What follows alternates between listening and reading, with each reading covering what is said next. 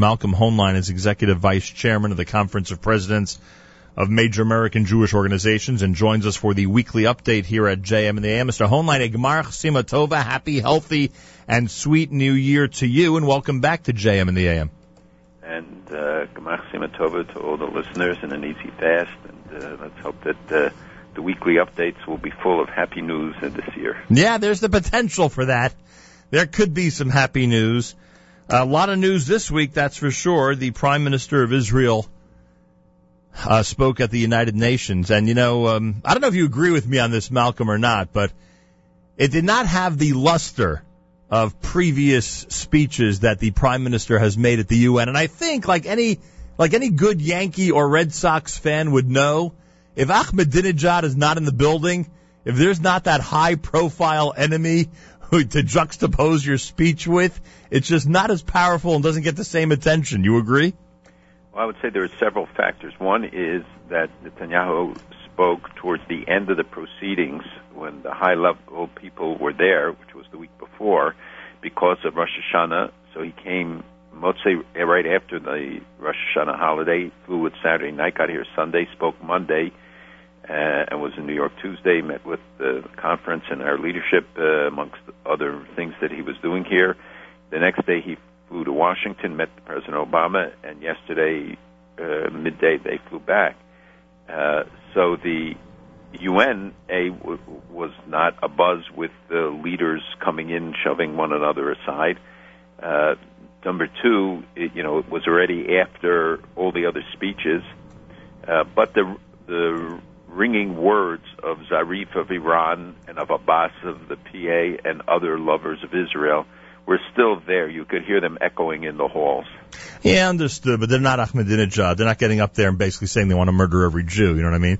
I think Netanyahu's speech, by the way, in and of itself, it wasn't a great oratorical flourish, but it was a very strong and important statement. And people stopped us, including a famous actor, on the street and just said, your guy did great. That's exactly what needs to be said. And you heard broadcasters who rarely get into political things saying that this is the kind of message that needed to name names. Yeah, that's true. Direct. That's true. I mean, look, as a speech, I agree with that. It was not very powerful, and the props have got to go. Whoever's advising him on that, they got to get rid of that. And the Derek Jeter reference was ridiculous, although it gave me an opportunity to get a lot of retweets, I'll tell you that much. But you're right that he made it as simple as possible. He broke it down and basically outlined for the world who the enemy is. The problem is, I don't think anybody, including the man he met with the next day in the White House, understands what's going on. Because with all this that he described, the President of the United States is still concerned about housing and building in Jerusalem and not focused on who the enemy is and who wants to destroy the Western world. Well, I think the reaction to the announcement was certainly disproportionate, and the language used inappropriate. They talk about poisonous, and the Friends of Israel turning against it. It's true that some of the Europeans and others have reacted to it, but Netanyahu's statement was, guys, to get the facts. This was a 2-year-old approved plan and a technical move, really another zoning step. It's not construction, that this was privately built, privately purchased land, that Arabs sell land to Jews, and does not disqualify Jews from then being able to live there. When Jews sell to Arabs in West Jerusalem or in other areas, nobody complains about it, that this project would be open to Arabs to buy as well. And he said, I'm not going to tell any Jews that they can't live in apartments in Jerusalem. Right. And I think that is really, and the message each time, and how it could be, the timing, and he blamed NGOs, non-governmental organizations, in particular, I think, B'Tselem or Peace Now, for revealing the information while he was abroad. But the one can dispute, you can argue, debate any issue, but you got to keep it in proportion about what, given all of the issues that we face. Now, the President of the United States, in order to represent the democratic, atmosphere of this country the right way, should be out there saying that Jews have a right, and anybody has a right to live wherever they want as long as it's legally. And instead, it's the focus of all his anger regarding Israel and the Prime Minister. The whole thing is ridiculous. Well, it's not a focus of all his anger. I think he better have some anger for some of the other things. And one of the things we pointed out was that on the Rosh Hashanah, 40 graves on the Har HaZeitim were destroyed and vandalized, and the cameras burnt by what are believed to be contract hits by kids who was paid for by Hamas. And nobody condemns, and many of these graves belong to people who came from the United States or a family in the United States, and you don't hear condemnation of that, and that it underscores what Netanyahu said in the UN about the comparison between Hamas and IS, which again the administration criticized, saying that they're not comparable. Yet, but what he was saying is, look, they come from the same core, they have the same core beliefs, and here you have them, like Hamas, ordering the destruction of these graves, like IS, which is destroying the sites of every religion wherever they go. Right. Well, they're equivalent groups. I agree with you. It's a tragic episode and one that we have to react to. I agree with you 100%. But as Malcolm Hoenlein always reminds us, we're even more concerned about those living Jews, and that was that was the point of Netanyahu's speech, is to describe who the enemy is and what they're ready to do, and how they want to basically take over the world. And that is what is most disturbing about the American and other reactions, among Western countries, is that they won't even allow Hamas, Hezbollah, ISIS to be lumped in together. They all have to. There always has to be, a more moderate wing of the terrorists. The whole thing is absurd. Well, there is a lack of understanding about who these groups are, what their connections are, who's on which side, and the more names and initials that are thrown out. We now have the Khorasan group, which some people say may not even really be a group, but it was an offshoot of Al-Qaeda. Al-Qaeda now is in competition with ISIS because they've been shunted aside. Now they want to regain credibility and visibility, also because it determines recruitment when ISIS is draining all these young people away from other groups. So they all escalate their activities, and this is really a branch of al-Nusra, a branch of Al-Qaeda. And the emphasis on it shows that people don't necessarily understand and what the purpose is. This is really a group trained to carry out attacks abroad, and they went there to Iraq to train young people, to recruit and train young people, but to carry out attacks outside of Iraq, and especially, we believe, in the West. When you watch the Western world and their reaction, how it seems they're not paying attention to the words of the Prime Minister, for instance, in this case, does it help you better understand what happened before World War II in Europe and then eventually when the United States got involved?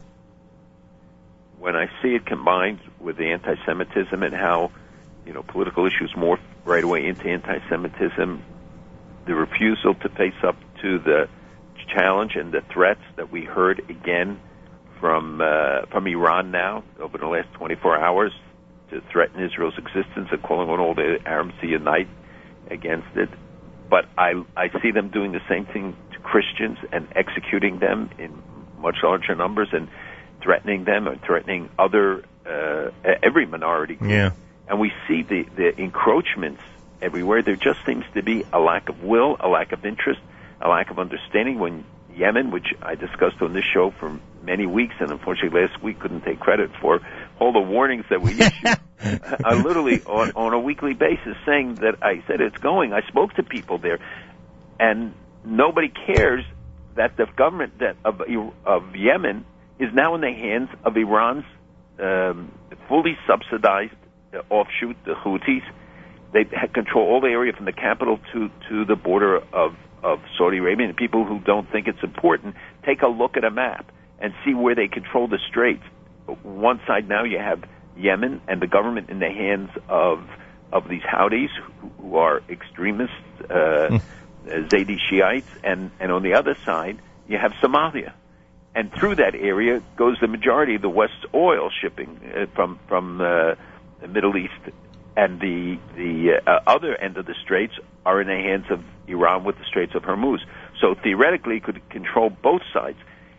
think of what's going to happen with Oman and how this can become a base of operation, right? Let alone the threat to Saudi Arabia. Right, but you've always said that there would be limited action on their part to block the Straits because of the money that's involved, right?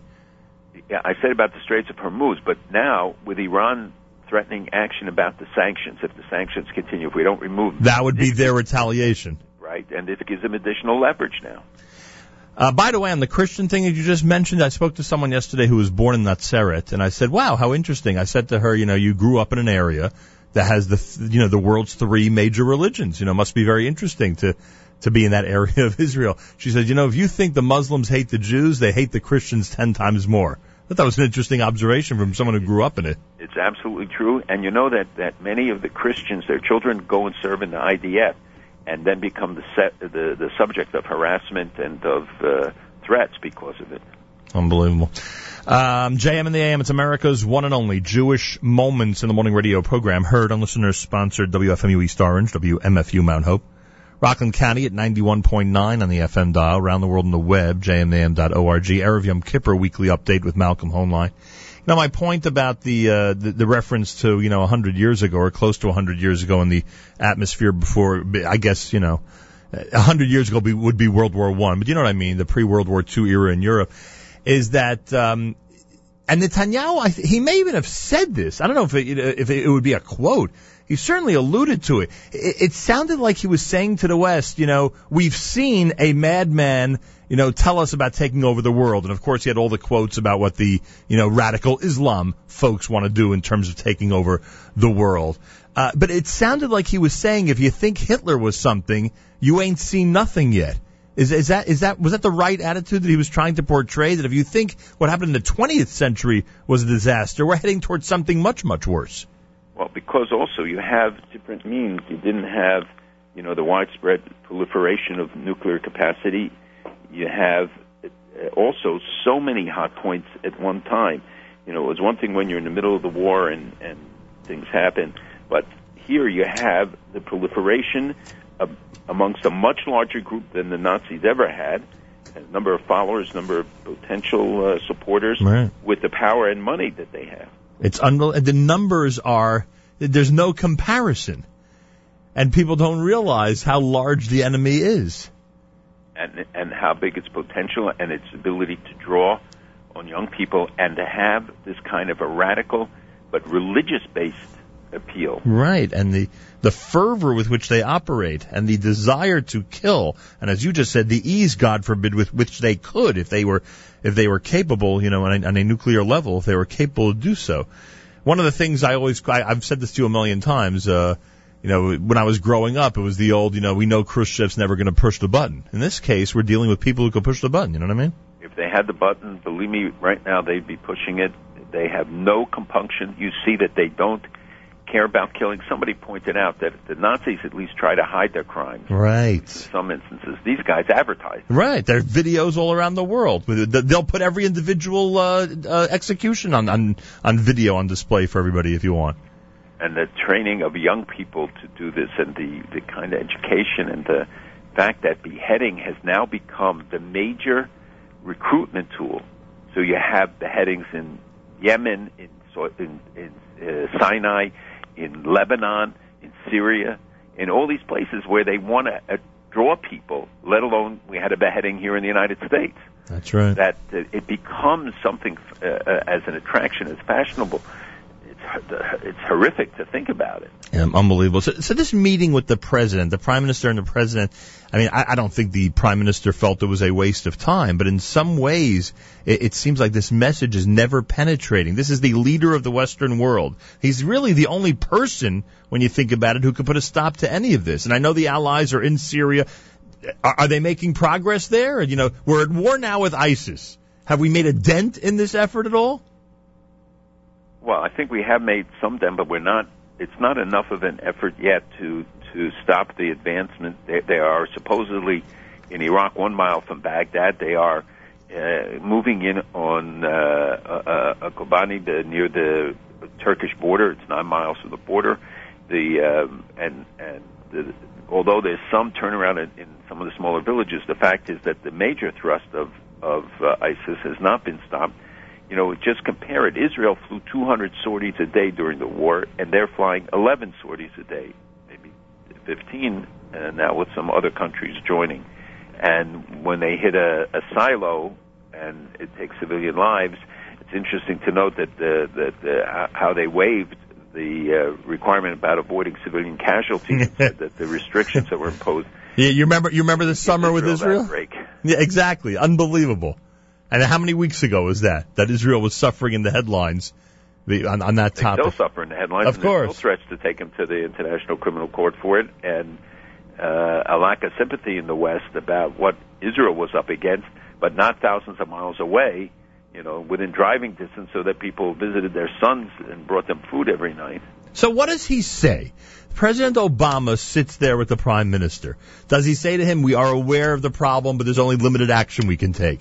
We're aware of the problem, it's going to be stepped up. Or does he sit and deny it and say, you know, it's not nearly as bad as you paint, Mr. Prime Minister? What is he saying to him in that room? Well, I wasn't there, but I have spoken to people about the meetings, and I think that they have a better discussion than people tend to believe it. I'm sure it gets intense at points, but you know, when they talk about the goal in ISIS, they share the goal. The question is the implementation when it comes to concern about Jordan, concern about Israel's northern border with Hezbollah and other players, and al-Nusra now coming to control the Syrian side of it, or the events in Gaza and Sinai. I would like to also have heard a discussion between President Sisi and President Obama, which might have been very interesting, depending upon how frank they were, because there is a lot of tension and resentment about the pressures that are brought to bear, and what people sometimes feel is a lack of understanding of the plight that others face in the West in general. And I think that Netanyahu described the meetings as good. You saw that some of the public statements, the quick criticism about the housing development in Jerusalem, then each time escalates and gets a lot of attention, whereas all the positive steps, whether it's on Iron Dome, the discussions obviously dealt with that and expanding it, etc., are the good things don't get any coverage. Yeah, what was the first? I have it here somewhere. Where is it? Prime Minister Netanyahu raised the tantalizing prospect that a new Arab alliance could resuscitate Israel's moribund peace talks with the Palestinians, but President Obama responded with a familiar complaint that Jewish settlements are the real problem. That's the first paragraph of the New York Times story regarding that meeting. And we saw two interesting things. One, that President Obama in his speech to the United Nations said that the Palestinian-Israeli issues, those who argue that is the central issue, have been proven wrong, and that we see that it becomes an excuse for countries to meet their responsibilities by keep saying, well, you solved the Palestinian-Israeli issue. It wasn't so long ago that members of his administration were saying that, but I think it's an important statement. And the same thing is true in settlements. It's an irritant to people. It can be there can be good debates about it. People are critical. First of all, there's no construction in this case. In the last few cases, and this is zoning changes, and there was talk about other projects, many of which are private funded and privately built. So it's not a government decision.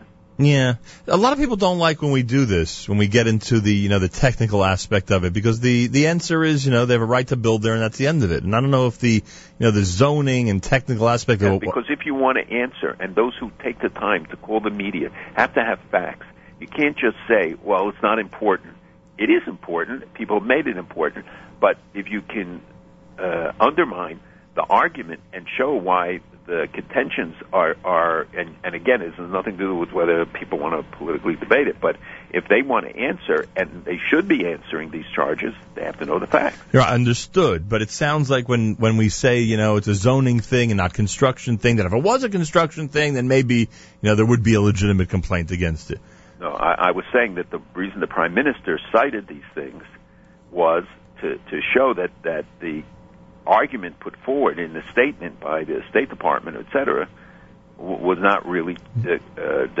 It was a flawed argument. It was based on incorrect facts. What's the reality of the possibility of Saudi Arabia and other Sunni Arab states combining with Israel to fight off ISIS?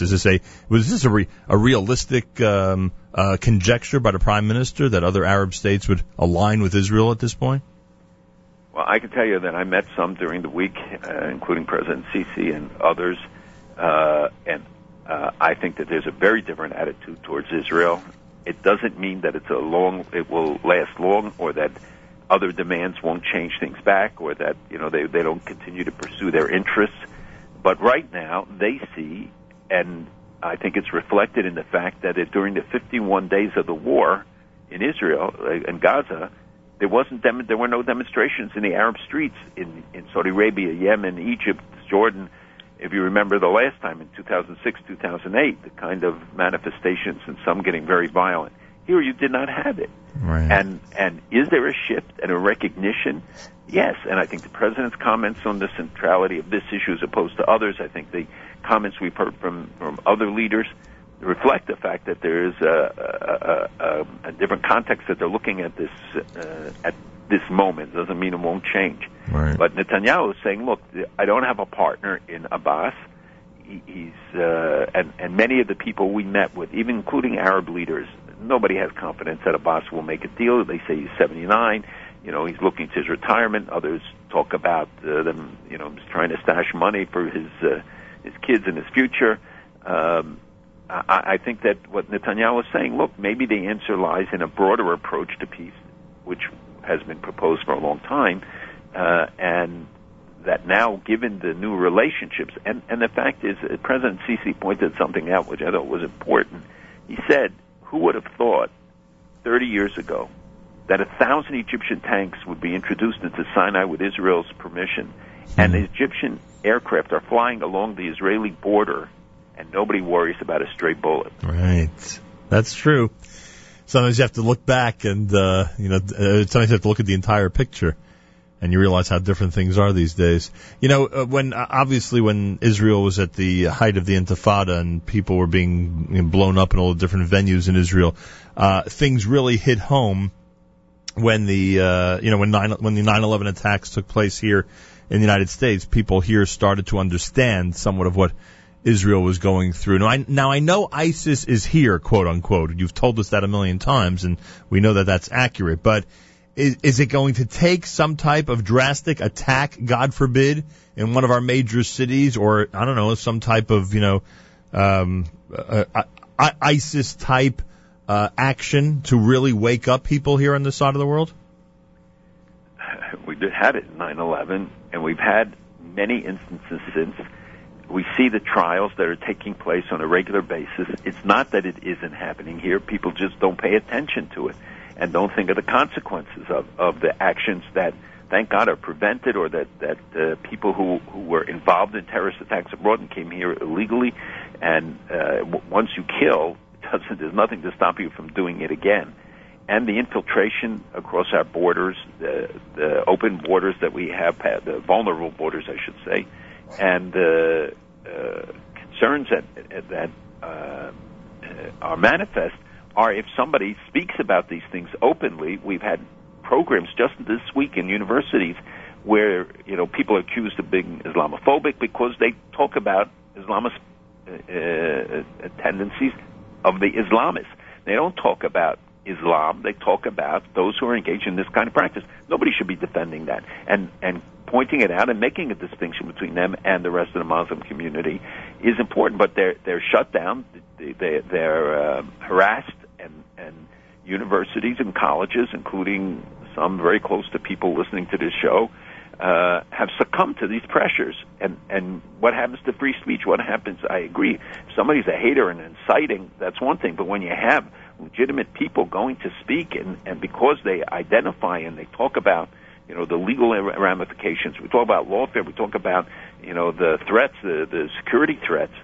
I mean, this is ridiculous. 9/11 was different though, because it was so it was such a punch to the gut here in the United States. The biggest liberals were who would never want to enter a war were yelling and screaming, "We gotta go get these guys." That's why I'm saying that is it going to take another major episode on that type of scale to wake everybody up, because no one's paying attention to what's going on here already? Well, police and law enforcement, I think the NYPD deserves special credit for this. They do pay attention, and I think they take these threats very seriously because they see it. They see the arrests that are made. They see the trials that have taken place where information comes out about the ties of people who come to this country to Pakistan, to others, to Saudi Arabia, to other places where they get support, financing, and perhaps involvement in directly or indirectly in terrorist activities and threats to the homeland. Yeah, I know. They do a great job. By the way, for those of us who are shocked whenever the mayor of New York City meets with Jewish leadership, I was glad to see that he met with the Prime Minister of Israel this week. By the way, why is Israel so focused in the media about whether we won, we meaning Israel, using that loosely, whether we won the war this summer or not? Is there any other country that has this? Maybe because it's Erev Yom Kippur and there's a lot of introspection. Is there any other country that spends this amount of time in the media analyzing whether this summer war was won or not? Well, because you have a campaign that goes on. The Israeli press, as you know, is very open, very free, and very critical generally. They were not during the war. There was a real sense of unity, which begins to unravel now. But the need to be able to put this in the right context about, did Hamas, which claims a victory, I mean, here you have a party that was so roundly defeated, and yet the press and others continue to report and to play up their message that they somehow emerged from this victorious, and the Israelis, IDF or intelligence sources said that they're back to manufacturing rockets and they're going to test. They tested 5 rockets into the sea.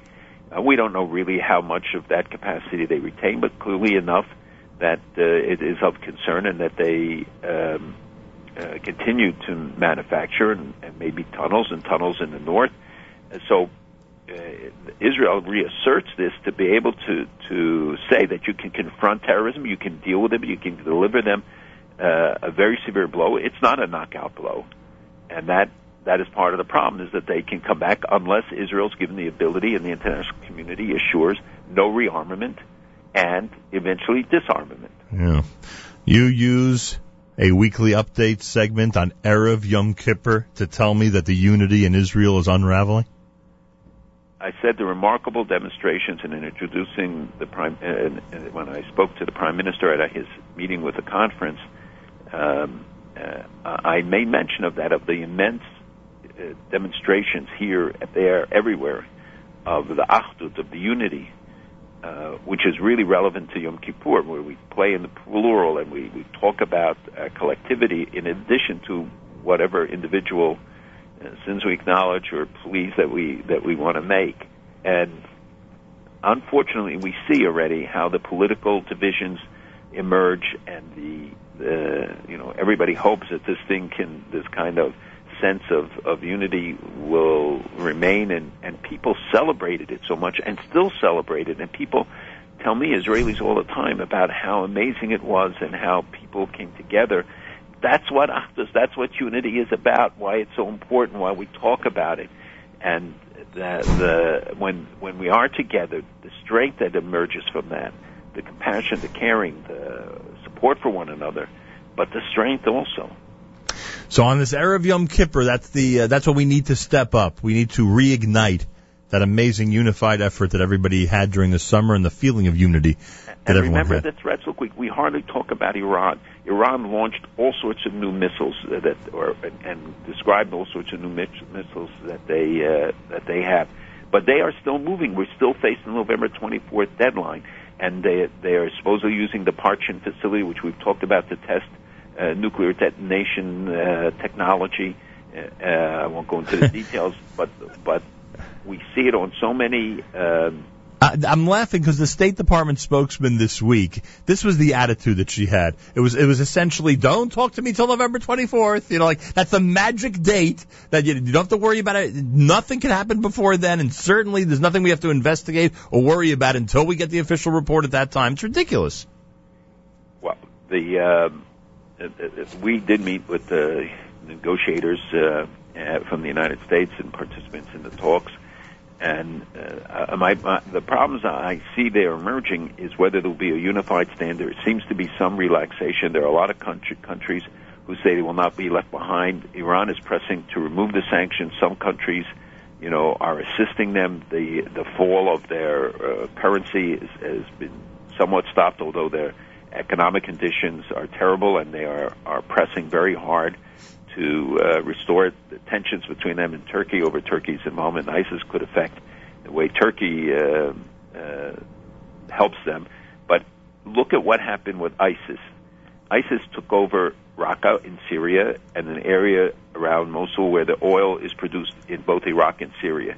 They are exporting millions and millions of dollars in oil every day. Yeah. The major purchases of the Syrian oil are the Assad regime, which they're in a death battle with, Kurdish middlemen, and the rest goes through the border of Turkey and gets out to be sold.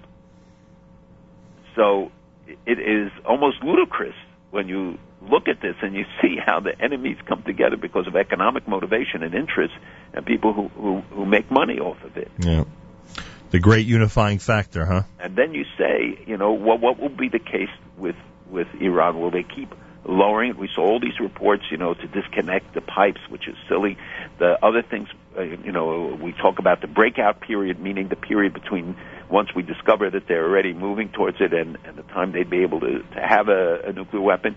It's not that, it's the capability, and that's why Israel always pressed on the capability issue, not the possession of a weapon. And we've seen somewhat of an erosion. They now have 6 filmmakers in Iran that are going out to make films to show that any deal is better than no deal. Phil Gordon, who's the coordinator for Middle East at the National Security Council, spoke about that a deal could start the way towards resuming negotiations. It'll be complicated. It made all the appropriate conditions. But the very fact that we're talking about that rather than there is an absolute requirement. We have 7 Security Council resolutions, what Iran must do. And we don't have to reward them. We have to show them that they're going to suffer much more. And the people of Iran have to be encouraged to speak up and to do what they can despite the, this dictatorial regime and that runs the place. And still the efforts to paint Zarif and Rouhani and all them as moderates when we know that it's Khamenei alone who calls the shots. And that they keep raising the demands on what they want in terms of the number of centrifuges. And the fear is that the West's position, and I heard this from Western leaders, is going to erode. Yeah. Could you give us, I know you hate predictions, but post-November the 24th, November 25th, what's going to be the world reaction? I mean, is this just going to be another postponement, another, not giving much credence to whatever negative reports come out about Iran? Well, I can say that the U.S. officials have assured us they're not going to buy an extension, except if it's a couple days just to finish some details. And if they keep pressing and they show that they're credible in their threats, and they continue to move on sanctions, etc., that Iran will come to ultimately to a decision. And the fact is that they have to show, we have to demonstrate, the talks are going to begin in another week, 2 weeks, within the next 2 weeks again. If we don't show them that the terms are absolute, that the obfuscation is not going to work, that the demands are absolute and we're going to live up to the requirements as the President said, as the negotiators from the United States and other countries have said. But there are experts on this who have been involved in this process who tell me that's not what's happening. I think that is what everybody wants to see happen, but because we're distracted by ISIL, Iran takes advantage of it, holds out the carrot that they will get involved in this if we drop the sanctions and if we do other things. They want that dropped even before the negotiations conclude as a condition for their involvement. And that has been rejected. But then every once in a while you see another statement come out saying, well, we could be open to their involvement again in this process. And they keep saying, we're not interested in working with you. Yeah. I don't know. Not much confidence about the United States and their leadership role in this. It seems that when there's a negotiating team, the Iranians always out-negotiate us. Well, they have thousands of years of experience, and I'm in trouble when I said that they're Hazaris. and which is not an insult. It is a compliment to them, and it's the reality is that they are very sharp. They're sharp negotiators, but they have a clear. When you have somebody who says an absolute no, then you have to face that reality and either give into it or you have to try to wear it down. If the West is not seen as having absolute positions, and that's part of the problem, if we don't come across as committed and ready to carry out all of the requirements and the support for, quote, all options being on the table, or no deal, bad deal is worse than no deal, and we will take the consequences seriously, and we will move ahead. If they believe that, and if they believe they're not going to be able to wiggle and find ways around it, and if Russia and China don't continue to give them leeway by buying oil and helping them bypass some of the restrictions, and maybe even more incentivized for Russia now because of they're not trading with Ukraine, and the limitations have been placed and the sanctions on Russia, so that they find a common cause with Iran in this and try to compensate there. It's very complicated. Oh, it certainly is. But before we wrap up, did the PA get any closer to PA statehood in this session of the UN, or those threats ended up being nothing? Oh no, we haven't gotten to that point yet. Now, when does that happen? Very important, and I'm glad you raised it because during the time we're off the air in the next couple of weeks. This issue will be faced, and there are various steps. First, Abbas is threatening to go to the Security Council. They drafted language for a resolution. They want a deadline set for 2016 by which time negotiations have to be completed. They say if they fail that and are ready, their attempt to use a resolution to gain statehood, Australia, United States, Canada, others have come out against it. They would like to force U.S. veto to embarrass the U.S. and isolate the U.S., but the U.S. will try to get 9 no votes, which means it obviates the need for a veto. So let's say that they get past the Security Council, and it doesn't happen there. Then he says, I'm going to go to UN agencies. I'm going to assert our membership like he did in UNESCO. Then, he said, as a last resort, he will go to the International Criminal Court. But he was warned this week, and lawyers have told him, remember, once you join that, you become subject to it. And that's why Netanyahu in his speech spoke about the war crimes done by his allies. He's now in a unity government with Hamas, and therefore he could be charged, and certainly the PA, with complicity in war crimes. So I think that is something that would worry him, and they use the threat as leverage all the time. But it's certainly troubling, and Israelis being called war criminals, and you have these charges. All right, are serious, and I know people dismiss what happens to you, Ed. The truth is that these things can have real consequences. Rabbi Yudin standing by. We'll wish you a happy, healthy, and sweet New Year. And just to confirm, Malcolm, when it comes to an El Al flight, you'll sit on any seat on the plane as long as you're heading to Israel, right? In the right direction. I'm just making sure about that. A Gemar Chasima Tova. We should have a happy, healthy, and sweet New Year together. Amen. And a Gemar Chasima Tova to everybody, an easy fast. And God willing, this Yom Kippur will mark the beginning of real Achdus in Klal Yisrael. Amen. Thank you for that. Malcolm Hoenlein is, of course, Executive Vice Chairman of the Conference of Presidents of Major American Jewish Organizations.